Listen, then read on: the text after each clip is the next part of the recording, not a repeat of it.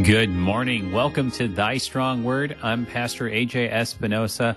We're reading the entire Bible together, book by book, chapter by chapter.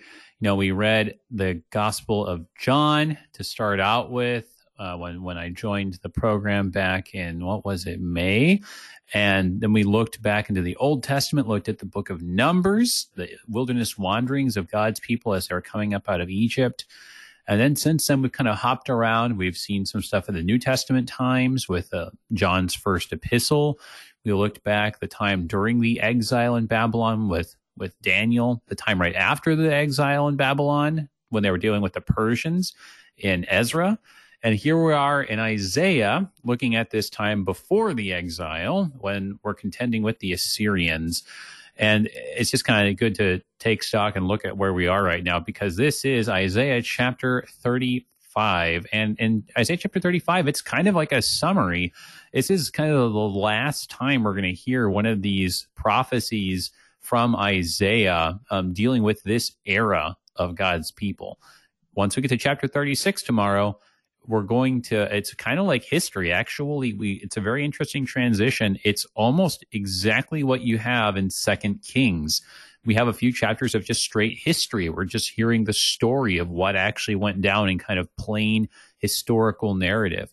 But today is this last piece of prophecy of Isaiah kind of pulling back the curtain, giving us God's perspective on everything that's going on. And so, here we are. It's this vision of the final restoration of Judah as Judah is dealing with the Assyrians in this really delicate time.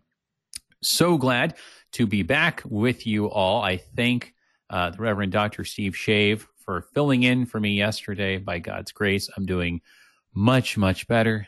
Thank God for hospitals and IVs. And it was a rough evening a little bit ago, but slept very well last night.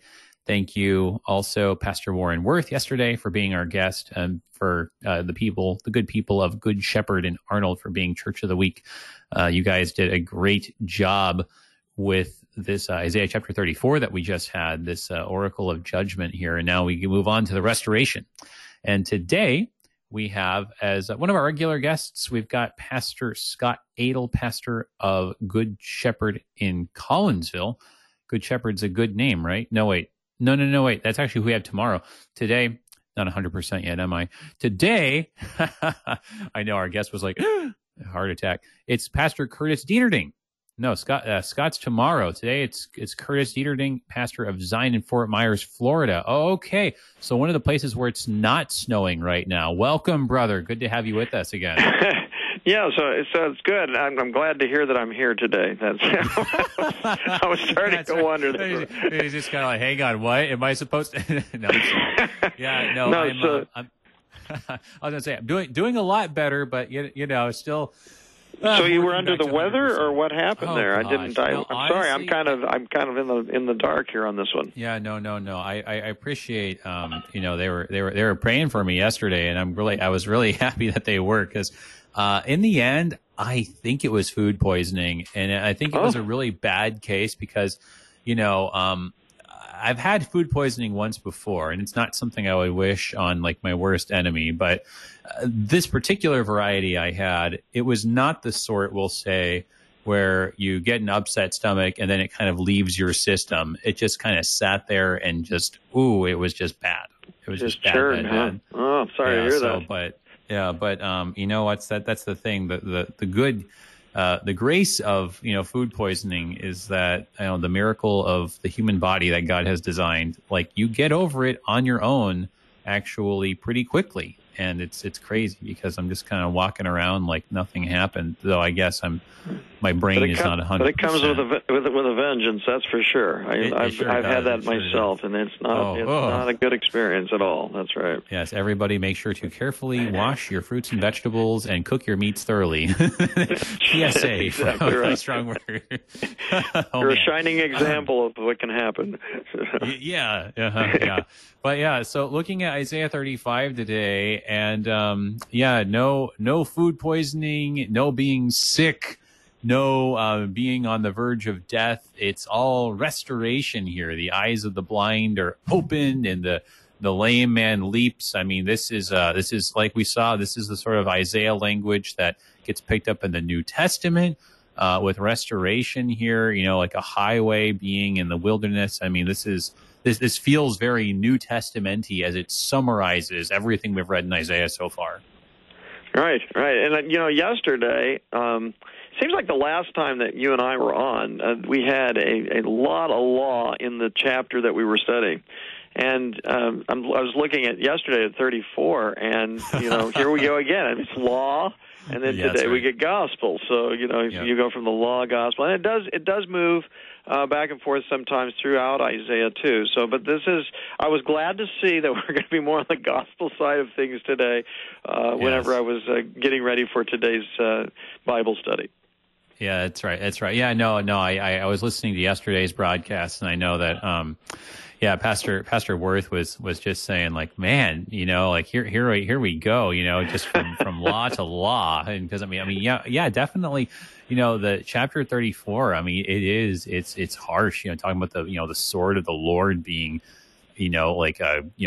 gorged and sated with blood and fat. And, it's like, whoa, this just very, brutal image. But I mean, it's what paves the way for the gospel, right? Like you can't have in chapter 35, this highway, that's being opened up in a way of holiness, and there's no more unclean that's coming to possess it. You can't have all that unless God comes with his judgment, with his sword, and clears the way, and so you have that in chapter 34, this image. It's not just clearly when it says Edom in chapter 34, it's not just Edom in kind of this small sense, but kind of looking at it as like the big picture of finally defeating God's enemies, like this is God, like in Revelation, like, finally taking the dragon and throwing it down into the fiery furnace, right? Like this is this image of God defeating the enemies of the people of God. So in chapter 35, it's not just, that the exiles in Assyria and Egypt can return. It's not just that the people hiding out in Judah who are hiding from the Assyrian invasion. It's not that they just get to come out of their tents and come out of the woods. This isn't just that situation, though it is that, but it's the bigger situation of, God's people finally having the city of God and having the peace and righteousness of God and actually just dwelling in the presence of God, finally in safety and security. This is what we're looking forward to. Right. Very good. Well said. Well, let's go ahead and dive into this here. Shorter chapter, 10 verses, which is nice because we can just kind of go verse by verse and really sink our teeth into it. Kind of more like the way they do it on Sharper Iron. Sometimes I'm envious of them. They only take like, a handful of verses at a time. And sometimes we're just like, okay, well, this chapter's got 40 verses in it, so we're going to go really fast. But we only got 10 here. So very good. And as we get started, brother, would you say a prayer for us and for all of our listeners today? Absolutely. Gracious God, there's many times in our lives when we feel like we are in the wilderness, in a dry land, in a desert, and those times are valleys where we seek refreshment, where we seek life among what feels so dead. Both whenever we're fighting against and battling against sin in our lives, and when we're being attacked by evil, when we're being attacked by all the things that were the result of our fall into sin. We pray that you would be with us today, that we would be lifted up by these words from Isaiah that would strengthen us, that help us be strong in all that you have to bring us out of this exile and in our own lives, in this own dry land and wilderness, to looking forward to the day when we will truly, as Isaiah already gives us a glimpse, come into a place where it will be completely different, where there will be pools and springs of water, and there will be all kinds of riches that you will lavish upon us, and that we would inherit all that you have given to us, that there would be blossom, and that we would be able to enjoy all that there is in the heavenly places. Bless us, enrich us, continue to help us to grow in our grace that we have been given to us freely through the faith that was ours in Christ Jesus. In his most precious and holy name we pray. Amen. Amen. Amen. Amen. All right. Well, let's just look here. You're mentioning this wilderness, or elsewhere in Isaiah, how it's called a dry and weary land. Let's just kind of consider here maybe these first two verses and try to unpack, what wilderness are we talking about here? We've been talking about Jerusalem. That's not a wilderness. That's up on a hill, right? We've been talking about, Edom and Assyria. So kind of good to kind of take stock of that and consider how this does really fit as the conclusion of all this stuff that we've been reading in Isaiah. So here's the first two verses here in Isaiah chapter 35. The wilderness and the dry land shall be glad. The desert shall rejoice and blossom like the crocus. It shall blossom abundantly and rejoice with joy and singing. The glory of Lebanon shall be given to it, the majesty of Carmel and Sharon. They shall see the glory of the Lord, the majesty of our God. All right. So, how is this fitting together with what we've read? Like I was saying, when you think of the siege on Jerusalem, that kind of seems like it's a different picture from what we have here. This is this kind of nature imagery of blossoming, and obviously that must mean that there's rain and water coming into this dry place. So what's going on here with this language in Isaiah? I think that the Lord is making it very clear that He's going to be there for the people, that He's going to bring them out of where they're at and back to a land, because they've had this land of flowing of milk and honey. We've had that picture painted for us before too. That He's wanting them to know that He's in a process of helping them to come back to the place where they have glorified their Lord before, where they have seen His glory and His majesty in all the abundance of where they were in their land at one time. So He's going to bring them out of that desert and into a place, again, in a sense, flowing with milk and honey. But in this case, the language is a little bit different, reminding us of the cedars of Lebanon. You remember Right. the glory of that. We get that picture there too, in Carmel and Sharon and just the whole glory of God being revealed to them again in His strength and His leading, in the power that He has to bring them out of from their enemies back to a land that would be prosperous again for them. Okay, yeah. I do think that there's definitely in view this idea of, the enemies have come and what they have done is requiring this at the hand of God. God now needs to undo what has been done and to bring salvation and relief in the midst of a situation that was looking pretty desperate. And we are seeing how in 35, this is complementing what we've read in 34 and 33. Like in verse 2, particularly, we had the mention of Lebanon and Carmel and Sharon. And that struck me as soon as I saw that, because I was like, hey, wait a second. I think I've seen those names kind of all together in a group before. And it was just back in chapter 33, actually, when it was, let me see if I can find it back here. Yeah, it was back in 33, when it was this kind of decree of, hey, don't trust in princes, don't trust in, these covenants and these deals that you want to make. And what's it say there, right? In verse 9 of chapter 33, we read, the land mourns and languishes. Lebanon is confounded and withers away. Sharon is like a desert, and Bashan and Carmel shake off their leaves. So that is, I think, very helpful for understanding this rightly, because you see in these verses the language of a mourning and languishing land, or like a desert, or a land that's been shaken off of leaves, right? This is a description not of like, an actual like desert that's like far out to the east or something, but a description of these places, in Palestine, a picture of the devastation that has been wrought by the Assyrians, that when the Assyrians are through with Lebanon, it's like a withered place. When they're through with Sharon, it's like a desert. When they're through with Bashan and Carmel, it's like a place that nothing has ever grown there.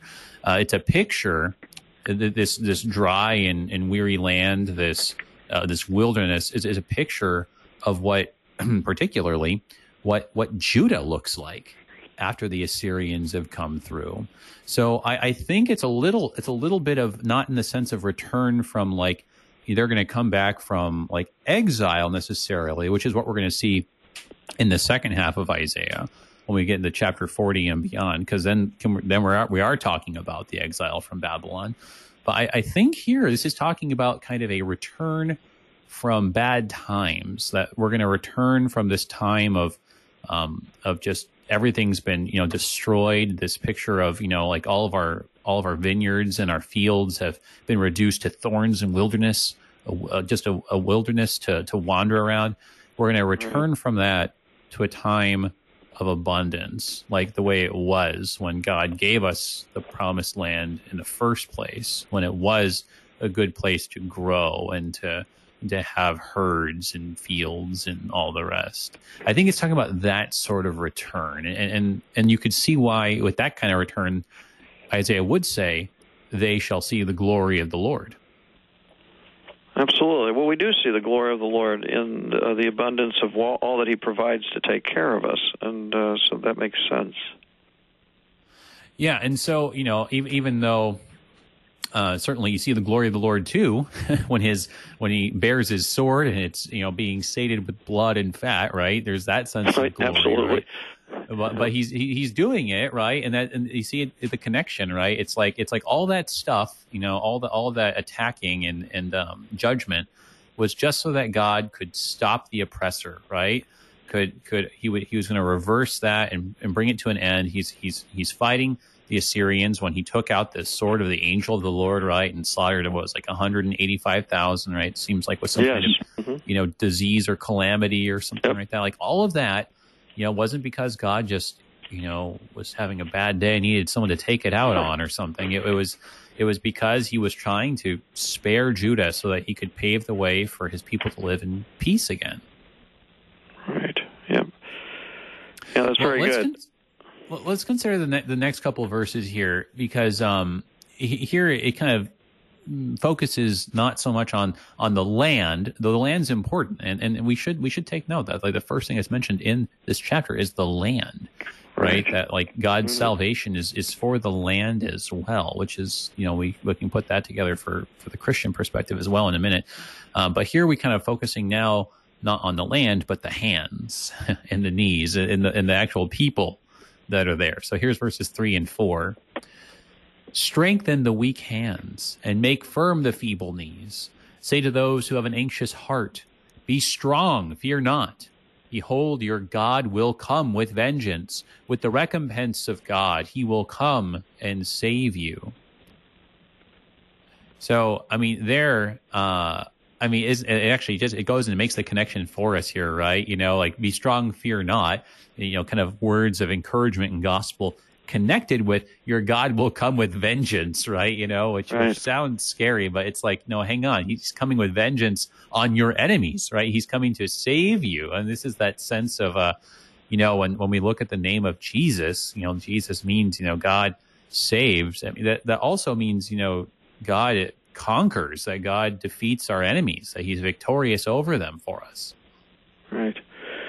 I just every time that I hear these words from Isaiah, especially when you hear "fear not," I remember back years ago when I was actually on my vicarage. I think it was back in '86.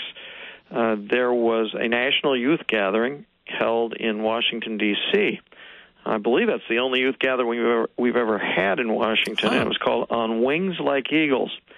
Oh. And, so it was a focus on a theme that comes from Isaiah, and one of the most memorable times that I remember is when we had the mass events, and all of a sudden, all the lights in the entire place would go down, and it was just almost like pitch black. Of course, whenever you do that to a bunch of teenagers, you get a lot of noise all of a sudden. And from there, all of a sudden, in the midst of the noise, comes this big boom, boom, boom, and I mean the place just got deathly silent. And and a big light went to the very center of the entire place, and on a stage elevated above the crowd was a person that was dressed up as Isaiah.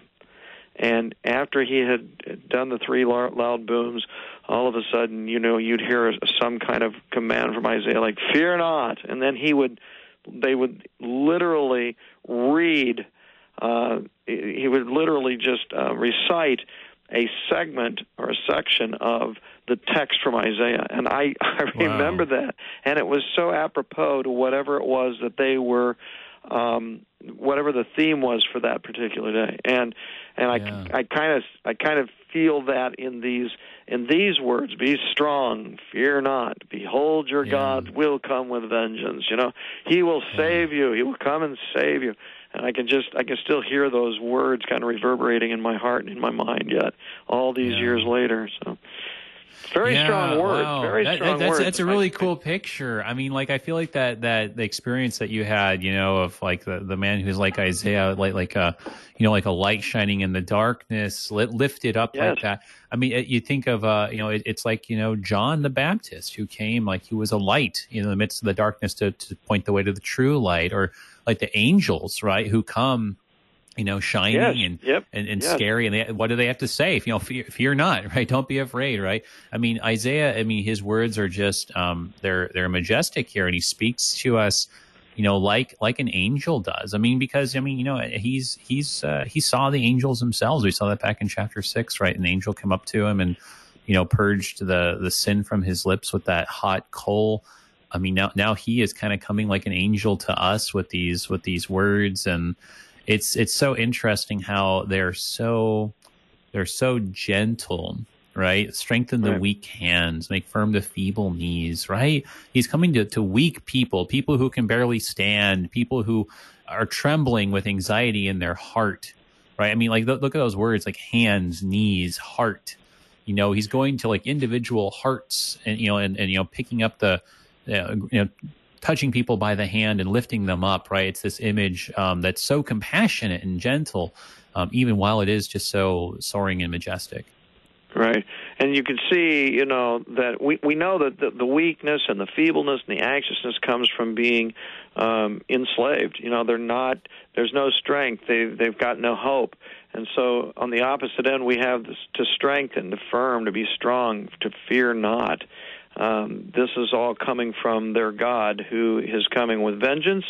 He's going to make things. He's a just God, so vengeance is mine, saith the Lord, and he's now going to apply that in this situation that they find themselves in, and he's going to come and save them, to ransom them, to bring them back to a place where they belong, to the land that God promised.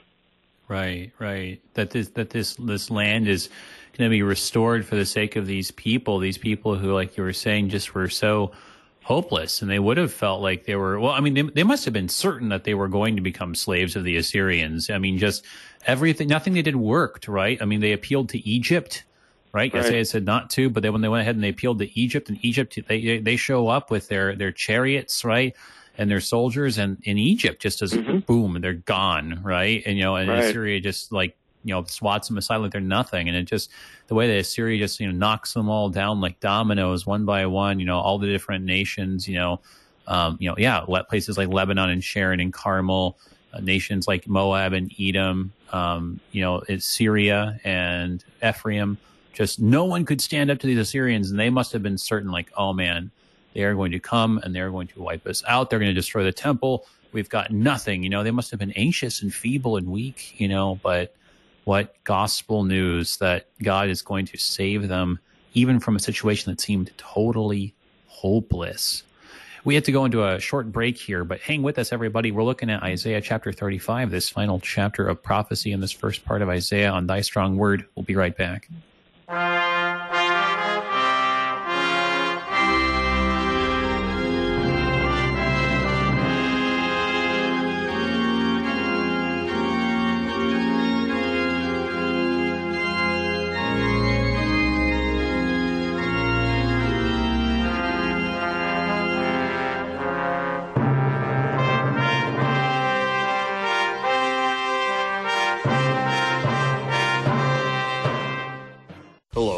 This is Dr. Dale Meyer.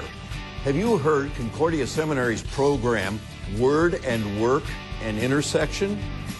Every week, you can hear it on KFUO Thursdays at 2 p.m. Central Time. We visit with many interesting guests about how the Word of God applies to their daily vocations and ministries.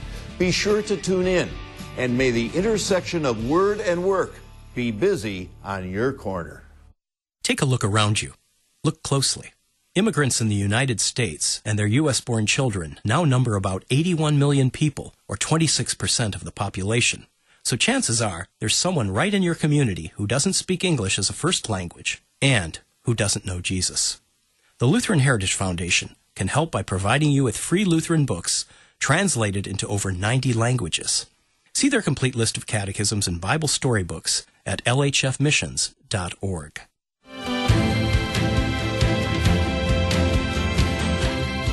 Thursday on Issues, Etc., we'll continue our Introduction to the Quran series, talking with Dr. Adam Francisco about Surahs 3 and 4 on Christians and Jesus. We'll have Pastor Paul McCain lead us in a teaching on free will, the cause of sin, and good works in the Augsburg Confession. And we'll discuss media coverage of religion with Terry Mattingly. Issues, Etc., live weekday afternoons from 3 to 5 on KFUO. Welcome back, everybody, to Thy Strong Word. I'm Pastor A.J. Espinosa. We're looking at Isaiah chapter 35, this short chapter that just concludes and summarizes all of this prophecy for God's people here, a word of good news in the midst of what seemed like a hopeless situation against the power of the Assyrian Empire that seemed like nothing was going to be able to stop them. But yeah, we know, and this is a story that we're going to read in kind of plain terms beginning next time when we look at Isaiah 36, just how God actually just came into that situation and stopped and broke the siege of Assyria and brought restoration to Jerusalem and Judah. That's what we're looking at today, and we're joined by Pastor Curtis Dieterding, pastor of Zion Lutheran Church in Fort Myers, Florida.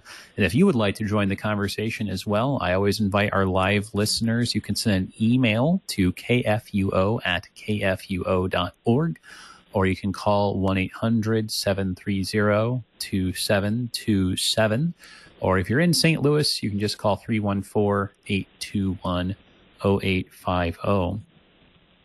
So, yeah, it's, and I hope we're going to kind of see this, I guess, again in just a second here. In verse 5, it kind of mirrors everything that we've read so far. There's a kind of this nice poetic pattern here. Verses 1 and 2 focuses on the land, which has been reduced to wilderness, like the way that Assyria comes and destroys everything. It's like you ask the question, did anyone ever used to live here? Right? Has it always been Has it always been a place where there's just a bunch of jackals and ostriches and hedgehogs? People, So it's this place is going to be built up again after the destruction. It will again have beautiful fields and orchards and vineyards and all the rest. In verses 3 and 4, it's kind of focusing then on those who are weak and feeble and anxious, fearing the Assyrians. And then in verses 5 and 6, you get kind of more of this idea of the people being restored. And then in verses 7 and 8 and really the rest of it, it's again a picture kind of the land being restored. So that's kind of that nice poem pattern that we see of an X, right? Where you can kind of picture like an X kind of crisscross pattern where it starts off talking about the land, then it talks about the people, then it talks about the people, then it talks about the land, right? Kind of just this kind of A to Z and Z to A kind of there and back again kind of pattern of restoration, just to convey just how it's total. God isn't leaving anything out. God isn't going to, he's like, well, I'll fix your land, but you won't get to live there. Or like, well, I'm going to help you guys out, but the place you live is never really going to be like it was. You're never really going to be able to call it home again. No, he gives both. His salvation is complete.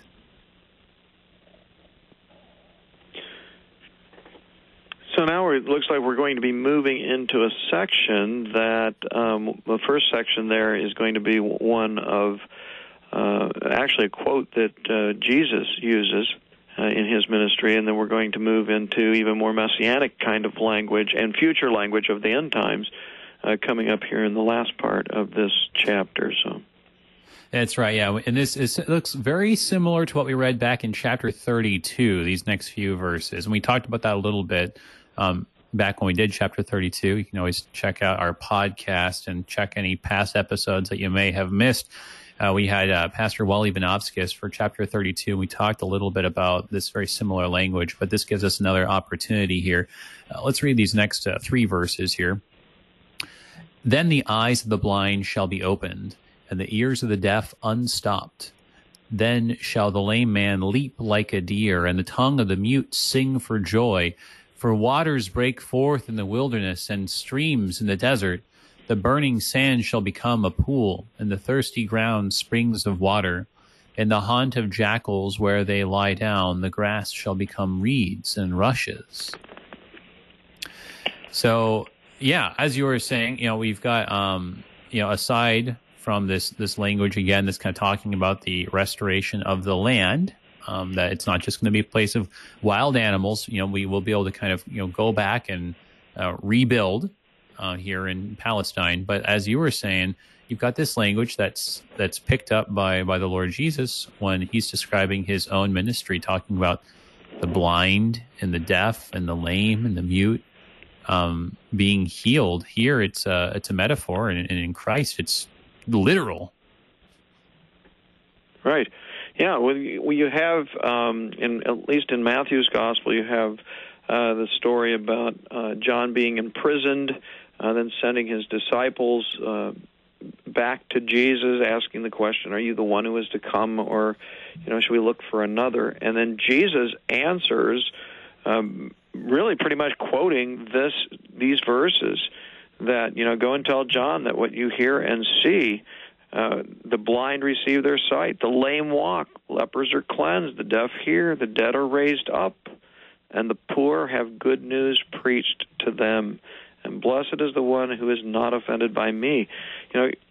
There's always this looking ahead and seeing fulfillment in what Christ says and does, and then there is a greater fulfillment yet to come always, where not only are the blind going to be able to see and the deaf are going to be able to hear, but we will be in bodies that are glorified in the end. We know that we will be clothed in immortality, that we will no longer be suffering those things that are the result of a sin-laden world, that we're going to be in bodies that will have eyes that can perfectly see and ears that can perfectly hear, and be able to leap and to enjoy all of what heaven is going to offer to us in bodies that are restored and right. Completely renewed fully. So, I mean, we're getting a little taste of this now from the prophet Isaiah, as he's telling the people what's coming ahead and what to look forward to. Right. Restoration is not just partial; it's full. It's full. That's right. That's right. Yeah. Well. Yeah. No. And that's it's of course a good word for us. It's. I mean, isn't it? It's. I'm reading like the bit. The first thing it's mentioned: the eyes of the blind shall be opened. Right. You're mentioning given eyes that can see perfectly. Right. I mean, isn't that something? If when you go to the eye doctor, as I did not too long ago, you never go and they're like, "Hey, look at that! Your vision's actually better." Wouldn't that be nice? I know, right? It's a miracle. Wow. No, it's always worse, right? And they're always like, "Okay, well, we're bumping you up to this," and I go, "Oh, we're gonna bump you to this," and well, actually, now you have a little bit of astigmatism in each eye. I mean, like it's always like this. It's running down. It's getting worse, and you go to the other doctor, and they're like, well, you have a little bit less cartilage or a little bit less range of motion, or I mean, it's just you're a little bit more worn down. Every time, and to look forward to the day where we have bodies that don't wear out and bodies that can see perfectly. I one of my favorite things is when they do. I do go to the eye doctor and they do give me that new prescription. I get like my new pair of contacts or my new glasses. I look outside. And the way that you look and everything is so crisp and clear, right? And you're like, I always look at the leaves of the trees. This always hits me, and I'm like, wow, like these trees are beautiful. Like, where have they been all this time? You notice all these little details in nature, and it's just, like how much you can enjoy. Isn't that something, right? There's a connection, right? How much you can enjoy the good land, the restoration of the land Isaiah is talking about, right? When you have a restored body, Sure. I mean, I think this is imagery that we can appreciate ourselves too. Oh, absolutely. Yeah, I had a pastor friend one time who had mentioned in front of a big seminar worth of people. He said, sometimes we don't want to admit things in our life, and he used his eyesight about that. He said, I went to go see the eye doctor, and the doctor was telling me that, well, the reason that you're not seeing as clearly as you could is you need glasses. He said, I remember telling him, let me think about that. And I left the office. I got out to my car, and I'm like, what is there to think about? I can't see, for crying out. So he said, I turned right around, went back in, and I couldn't believe I even said that. He was just so in shock because he didn't realize how bad his eyesight had become. So, that restoration and being able to finally get glasses on your head or to have those contacts put in just changes everything when it comes to what we see around us. That's for sure. Right. Yeah. No. Absolutely. And so it's very powerful. Where I mean, these are metaphors for enjoying life, right? That restoration, and his people are going to be able to look around and they're going to see trees and they're going to see fields, and they're going to be able to listen to the birds singing and the water, streaming down a babbling brook. They'll be able to enjoy life. So these are metaphors here, for being able to come out of the besieged city of Jerusalem, being able to go and rebuild and enjoy good peace again. But just how powerful they are, because of the kind of language. And then it's amazing how you go and you take all these metaphors, and then Jesus goes and is like, well, hey, I'm just going to do it literally. I'm just going to literally open the eyes of the blind and unstop the ears of the deaf and all the rest. And I mean, it's interesting because you mentioned in Matthew 11, because we looked at Matthew 11 back when we looked at Isaiah 32. Because in Isaiah 32 is a very, very similar portion. Let me see if I can find it over here. I pulled up the other chapter in Isaiah chapter 32. I'm not seeing where it is now. I lost my place. But okay, no, there it is. Yeah, in verse 3, right? So it was the eyes of those who see will not be closed. The ears of those who hear will give attention. I think that's actually the first part there. It also talks about the heart there, as we saw the heart. Right. But so you kind of got all these different aspects here. And so when our Lord Jesus then in Matthew 11 goes and says what he says, but the blind receive their sight, the lame walk, lepers are cleansed, and the deaf hear, the dead raised up, the poor have good news preached to them. You kind of scratch your head and you're like, well, no, I don't remember a part of Isaiah that says exactly that, right? Well, because you don't remember a place like that, because there isn't a place in Isaiah that says exactly that, because Isaiah seems to be quoted in a few different places, like our Lord's kind of drawing on this part in Isaiah 35, the part in Isaiah 32 where he's talking about the other aspects of these things here, or elsewhere in Isaiah where he talks about the poor having good news preached to them. He's kind of taking all these different things, and of course the dead being raised up, right? He's taking all these different passages and he's saying, I'm fulfilling everything. Why fulfill just one of these specific Isaiah prophecies? I'm just putting all of them together, and here it all is all at once.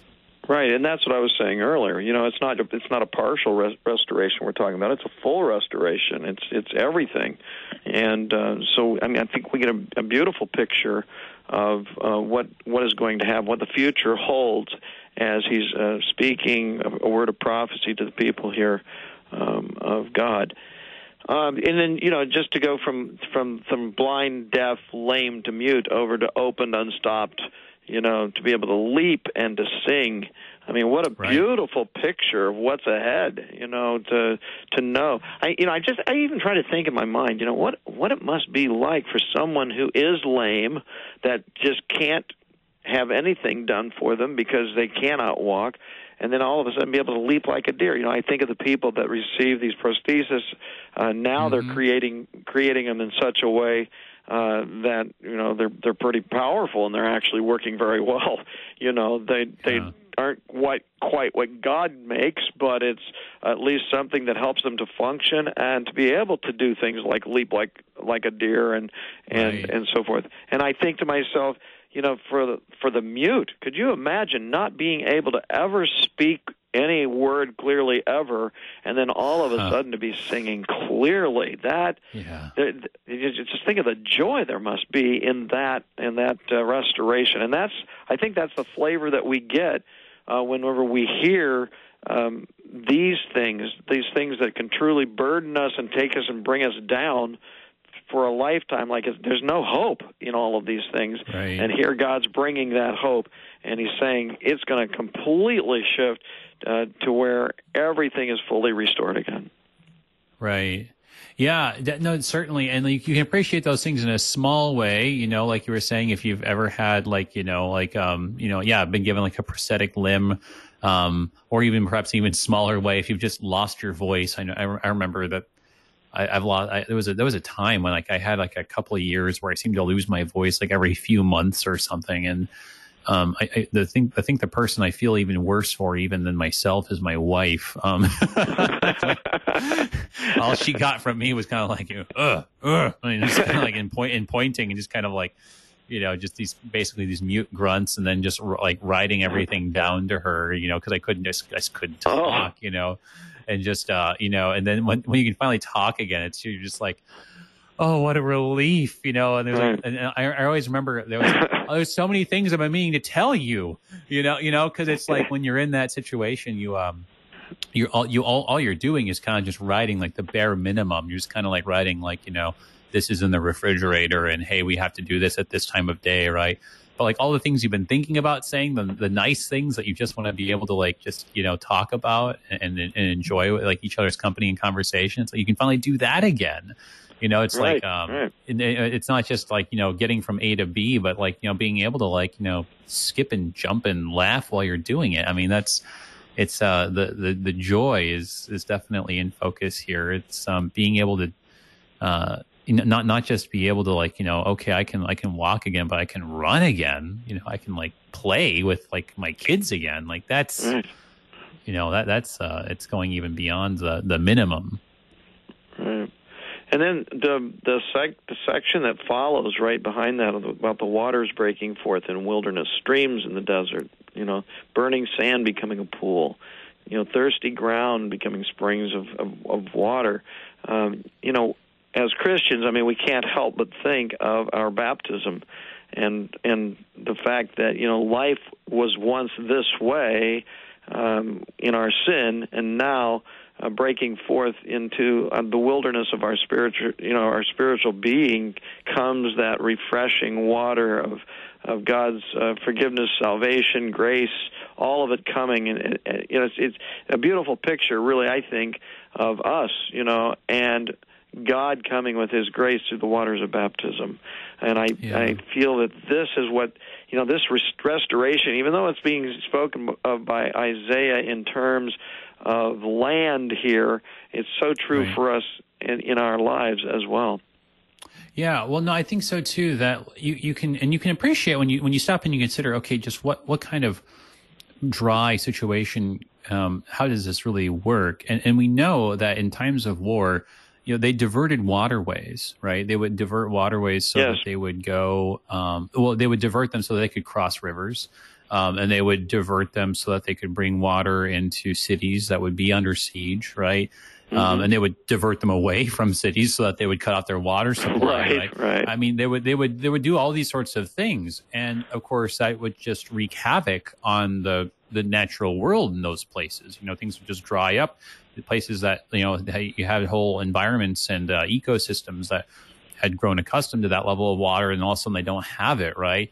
I mean, so it's environmental destruction going on, and just barrenness, or kind of on the other side of it too. You think of how they would irrigate their fields, you know, places that, you know, without those, you know, irrigation channels that were dug that would not have any water. So you have this picture, of just this unproductive and just, desolate place that's just been, scarred by the wheels of war, being restored and being made fertile and being made fruitful, and being the vineyard of God, as Isaiah says elsewhere, right? And that image of a vineyard or in a fruitful field, right, that produces good fruit.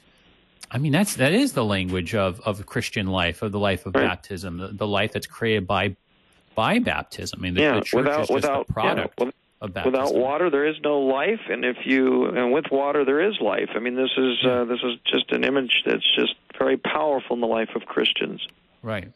And so that's how you can produce the fruit of good works, and it's how we can have fruitful communities of faith that are full of joy. It's because of the water of baptism that makes us productive, that makes us fruitful branches growing from Christ, who is the vine. That's how the vineyard works, right? And so, this is, and I think that kind of going back to what you were saying in the beginning, how, this is a description of the land and how we can appreciate that too.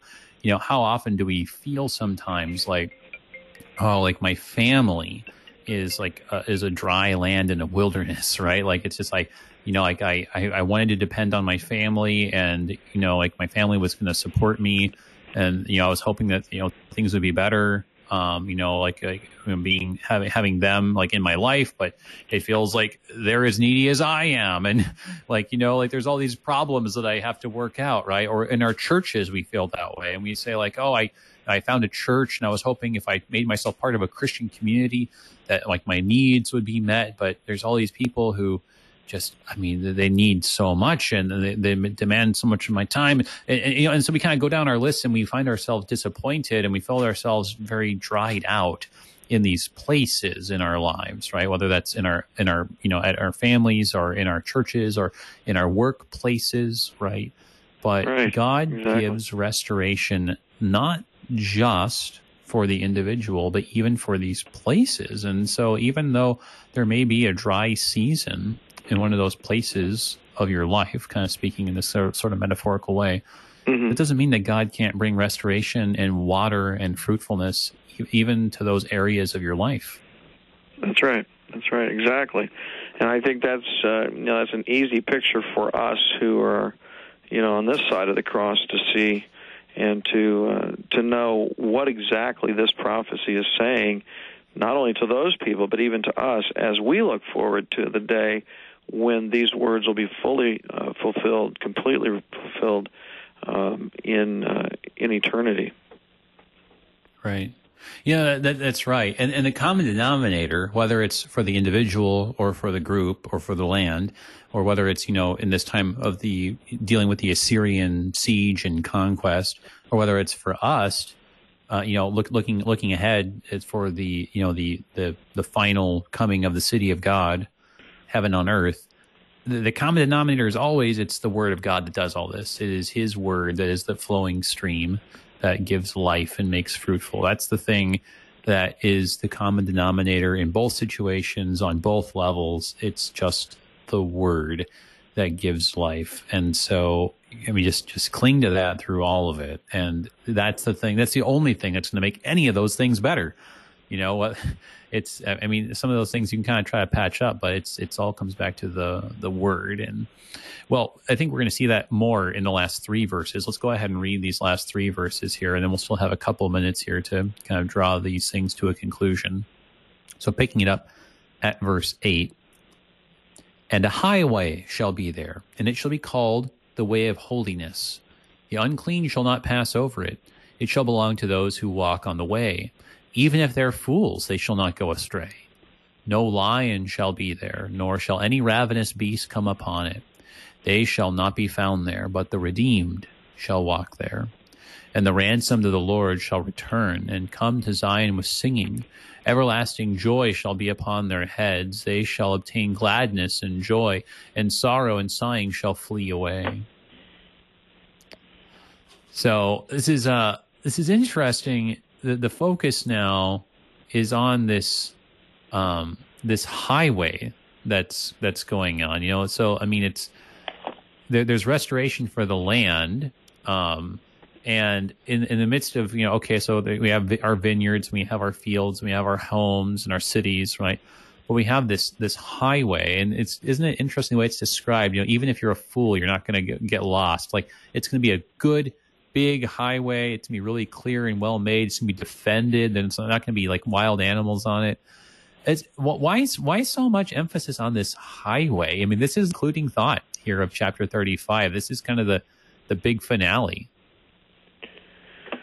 Well, yeah. I mean, when you think of a highway, what do you think of? You think of a place that is going to lead somewhere, and of course, this highway is got a name. The name is Way of Holiness, and so we know that the only ones who will be on that highway are those who are made clean. We know that now because it says the unclean shall not pass over it. And those who walk in the way. Boy, I mean, there's, again, a lot of things rush into our minds when we think of, what they were looking at as Messiah, which we know is Christ Jesus now, that he is the way, the truth, and the life, and that we are made clean through him, through this one who was, again, seen as Messiah then, is now known as Christ now, who has come, who has fulfilled the messianic language of the prophets, like Isaiah here, and it shall belong to us. I mean, we can be secured now, knowing that this highway is a highway that leads to an eternal presence with our God and Father in heaven, to our Savior Jesus, to all that the Holy Spirit has brought to us, in keeping us on this narrow way, or this way, which is only for those, again, who have been made clean through Christ's sacrifice for us. Right. And then, of course, then we get the picture, 9 and 10. Yeah. I'm just sorry. But then we get the picture of what's coming. And to have Zion used in there, too, I don't want to jump ahead too much, but there's a lot that shows us that this is the place to where we're going. Right. Yeah. Well, exactly. You need, because you got to remember, in that Old Testament situation, there are these 4 times a year, these big holidays, these big festivals, and with joy, people would come streaming from every part of the Holy Land, every part of Palestine, and they would all go up to Jerusalem, to the temple in this one particular place, right? And that might be a joyful endeavor, right? If you've got a good highway, right? But if you're, as you're going, it's like, oh man, like this part of the road's like in really bad repair, and this part there's some really, this part's kind of sketchy, and this part, like there's wild animals, like you might think twice about going up to the temple and going up to Jerusalem, right? But to think, and I like what you mentioned, our Lord Jesus uses the metaphor of a narrow way, a narrow path, a hard way to go, right? But in this day of restoration, there's a big, broad, easy path, right? Where there's no obstacles getting in between you and the temple, right? I mean, that's ultimately like, what we're looking forward to, that like there's a day when there's no obstacle between you and the temple. There's no obstacle between you and God, between you and Jesus Christ. It's just there he is. You see him face to face. It's interesting that you mentioned that, all the peoples, they walk or go up to Zion. Years ago I went on a tour of Israel, and in that conversation that we were having in the tour, it was mentioned that, have you ever noticed that how all the passages say everyone goes up to Jerusalem? Right. And I had never noticed that before, really. I had not really had that pointed out to me before, because where I come from, up means north and down means south. And so everything goes up when it comes to Zion. That's right. Yeah, time to climb some stairs. Yeah, up to the temple. Thank you so much for joining us, brother. The music's already well into its second part. It's always a joy. You bet. Yeah, but thank you so much. Everybody, Pastor Curtis Peterding, pastor of Zion Lutheran Church in Fort Myers, Florida. Thanks for joining us today. Check out our underwriters at the Lutheran Heritage Foundation, lhfmissions.org. Peace.